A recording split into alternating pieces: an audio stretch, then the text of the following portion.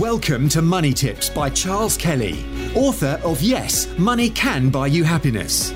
Charles spent over 25 years in financial services, working for banks, insurance companies, and as a qualified independent financial advisor running his practice, before setting up his speaking, consultancy, and property business. Money Tips will help you save, make, and accumulate more money, whether you are a business owner, entrepreneur, employee, or still searching for your vocation. Hi, this is Charles Kelly, Money Tips, the last broadcast of 2021.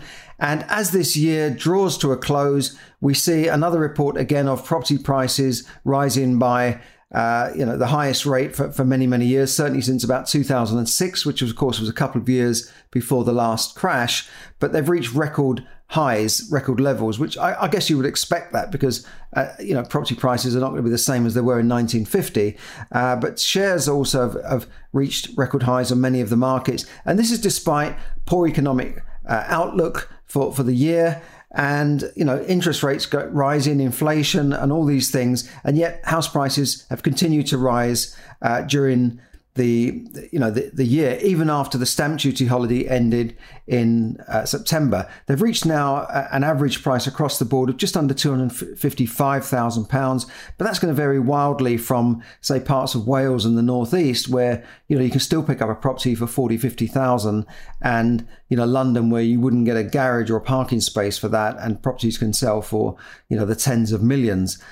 So London prices, they didn't go up everywhere in the country. Property prices in the countryside where people wanted to move and get out of London have gone up by more.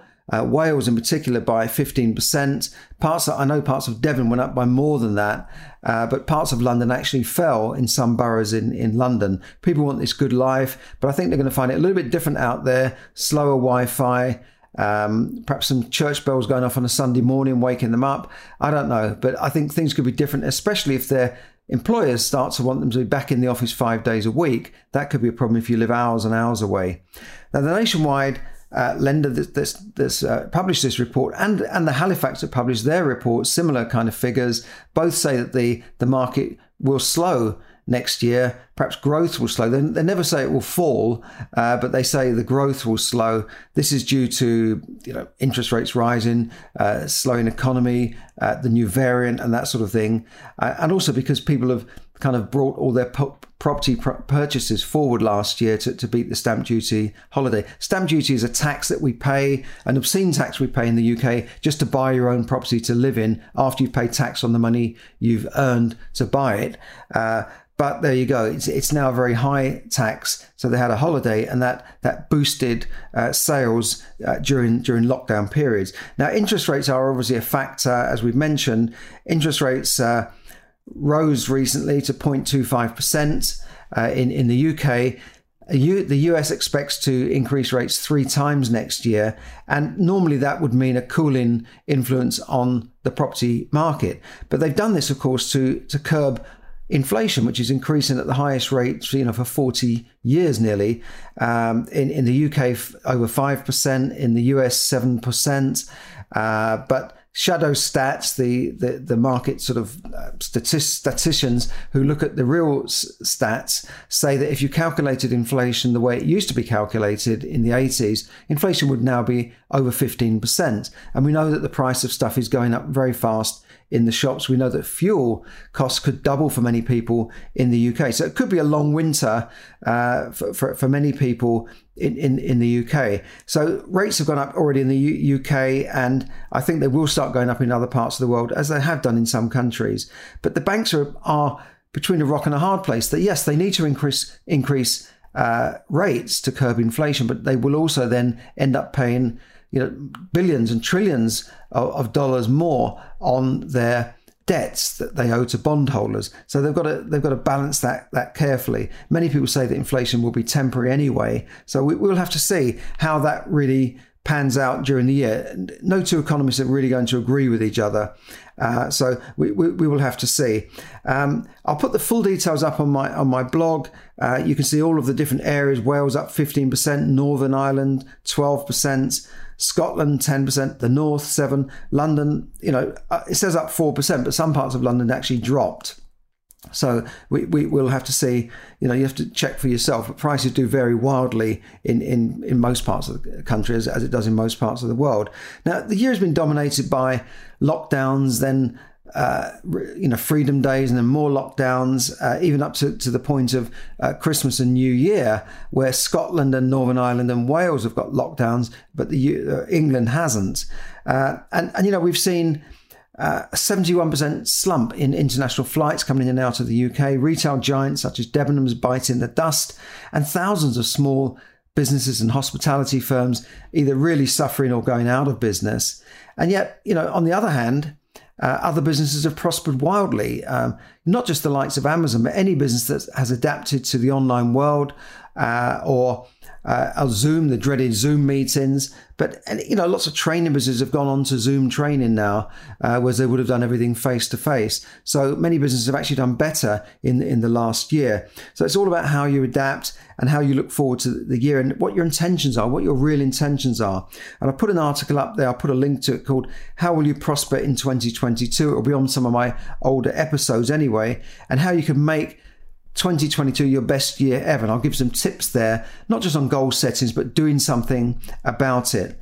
Now, it's also been a year when we've witnessed climate disasters, and in particular, just before Christmas, the Philippines suffered a major typhoon in the southern islands, and many had their homes just wiped out. 90% of homes were wiped out. And just before Christmas, we were worrying about, will we get our turkeys? And yet people there were starving and dying of thirst. So I put up a little fundraiser on my Facebook page for Rotary. It's a Rotary fundraiser to raise money to provide shelter for people who have lost their homes in the Philippines. And, we also saw in this year a lot of money migrating from countries, from perhaps countries like China and Russia into property markets in the UK, Canada, Australia, etc. Wealthy people are more and more seeking second and third passports, cash for passports in many countries, even European countries. And, we also saw a mass migration of people looking for a better life, moving into the Western countries, just turning up and saying asylum. And who can blame them when they can see online now that people in the West are having the life of Riley and they're starving. So, you can't blame them. But I used to be involved in helping people to come to the UK legally, and we've never witnessed anything like that since, a time of great wars. But look, what can we look for the next year? Well, financial education is the key to making money, to keeping money, and to building a wealthy and secure, financially free future for yourself. And that's why I say keep watching my free stuff on YouTube, Facebook, all of my channels, iTunes, on the podcast, and do like and share those and subscribe to get that free content out to more people. Now, look, I also talk about saving and economizing and that sort of thing. To make the best of your money. Of course you should do, but can you really get rich just by saving and economizing? Well, I don't think you can. You might do if you save every penny you earn for 40 years, but really to accelerate your wealth, you need to do more than just save.